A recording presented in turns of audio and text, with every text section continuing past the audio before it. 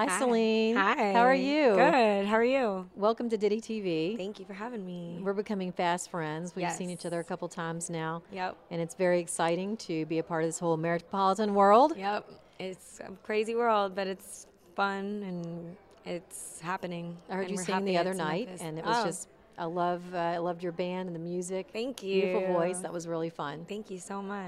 Yeah, I love being in Memphis, and I'm so happy we brought it here. Yeah, I It's think been it's a great special. event, and I've met a lot of great artists, and there's a really fun vibe.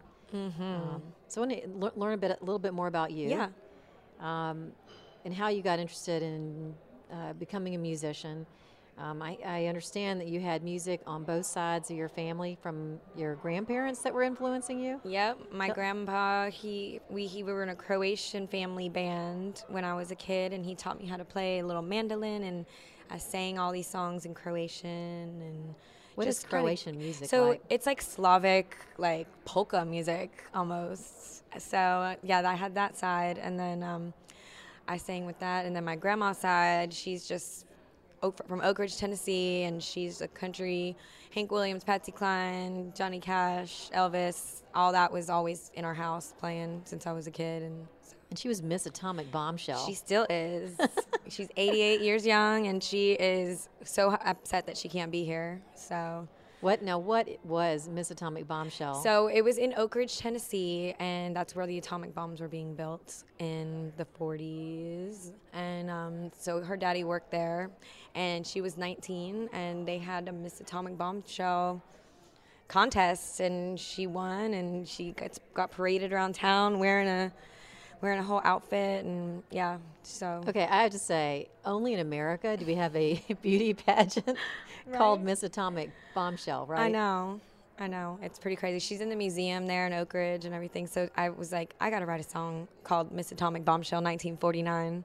So Dale and I were just when we on the bus, we just, that's when we write our songs the best because we're just on the road and, all right, let's come up with this. And he'll come up with a lyric and I'll come up with one and then we'll have a song at the end of the day. So what At is it least. about being on the bus that just sort of, brings out the writing in you? Well, being on the bus for a long time and just kind of, having to just be in one place and being surrounded wherever you are by what's going on, we get inspired that way. And when he's driving, I'm sitting in the front seat and we'll just start writing and getting whatever comes to us. We'll just, kind of pops out.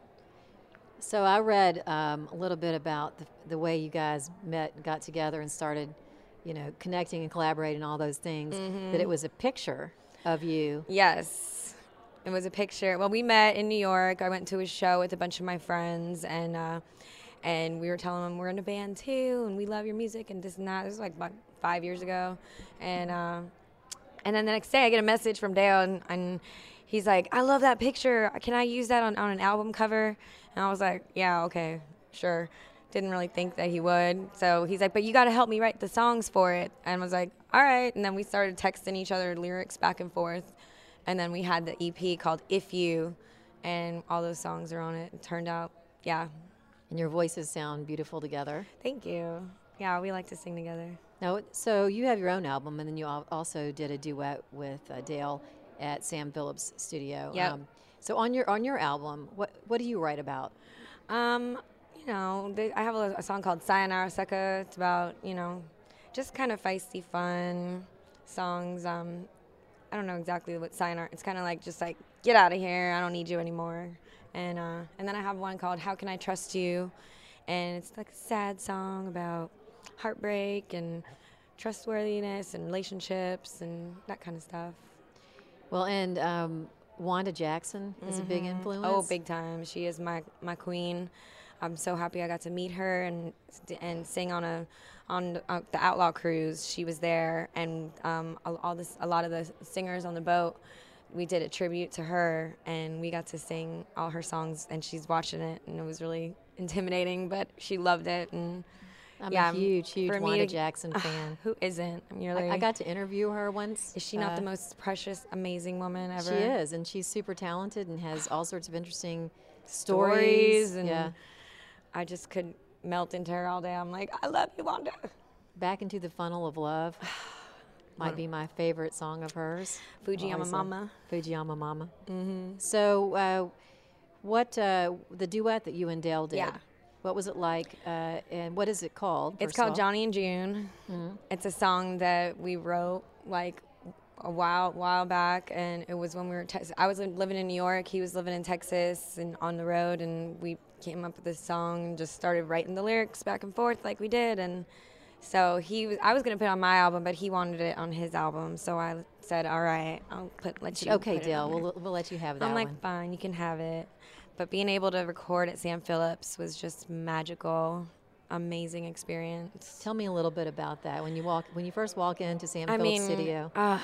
God, it's like a time capsule, and Sam Phillips designed everything from head to toe, and the fact that we have Matt Ross-Bang and Jerry, and they're just keeping it alive, and so it's just a beautiful thing. I know when I walk into their studio, and I've been a few times myself, I always feel creative when I'm there. Oh, absolutely. And we were there for a couple weeks back and forth recording, and it's like it felt like it's our second home now, because Jerry has been so open to Dale and I moving here, and yeah, it's pretty great. Now, before you met Dale, were you already in this singing? genre and singing? Yeah, so I was. What was since I was like 10 years old, I always wanted beehives and big skirts, and I was obsessed with the 50s, the music, the aesthetic, the cars, the everything. My mom's like, where is this coming from? I don't know. Because she was like a hippie, huge Beatles fan, which I love the Beatles too, but I'm an Elvis girl since I was a kid. And that's when Dale and I got together, we were both just like, all right, this is, because we're so into the same everything, like music, everything. It's just easy for us to. Yeah, it makes it super easy. Yeah, our house here in Memphis, we have decked it out. It's a 1950s Airbnb, where it's going to be an Airbnb, and it's a mile from Graceland, and we're going to be renting it out to Elvis fans when we're not in town. And we did a jungle room with leopard print carpet on the ceiling and green shag carpet and a tiki bar and turntable, I'm assuming. We have 45 jukebox, Airstreams with AstroTurf in the back, and yeah, it's pretty awesome. So we've been busy with that too. We're like putting our roots down here in Memphis. So I've asked a lot of people what Ameripolitan means to them, but where does the word come from? Because you probably know more about this than anybody does. Well, Dale's came up with it. He would be better to tell you about but it's basically he didn't want to have like traditional country. He wanted to take the country out of it, because country, when you hear country nowadays, especially with young kids, and they think of like the tractor rap and the pop country, that they don't think of our kind of country that we all grew up with, like the Tammy Wynette and Johnny Cash, that kind of Glenn Campbell, real country. Right.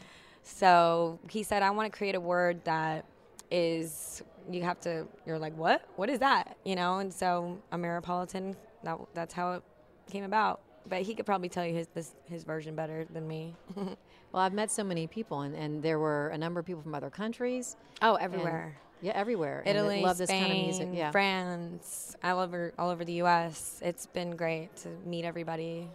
So do you have another album on the horizon? I got songs already ready. I got a song called Memphis Queens, and I got a bunch of ideas ready for my next album, for sure.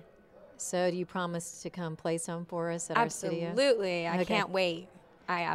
Just tell me when. Well, we can't wait to have you back. Thank Celine. you. And so nice to meet y'all. We'll see you real soon, as they say in the South, right? Yep. Cool. Thank you. It's NFL draft season, and that means it's time to start thinking about fantasy football. FantasyPoints.com features industry-leading experts and prognosticators using proprietary hand-charted data to help you score more fantasy points. FantasyPoints.com is the place to go for whatever kind of fantasy football you play. Whether you play fantasy football, daily fantasy sports, or do a little bit of everything, Fantasy Points has the meticulously researched content to guide you to victory. And why wait for the fall? Fantasy Points also covers the new spring football league, the UFL.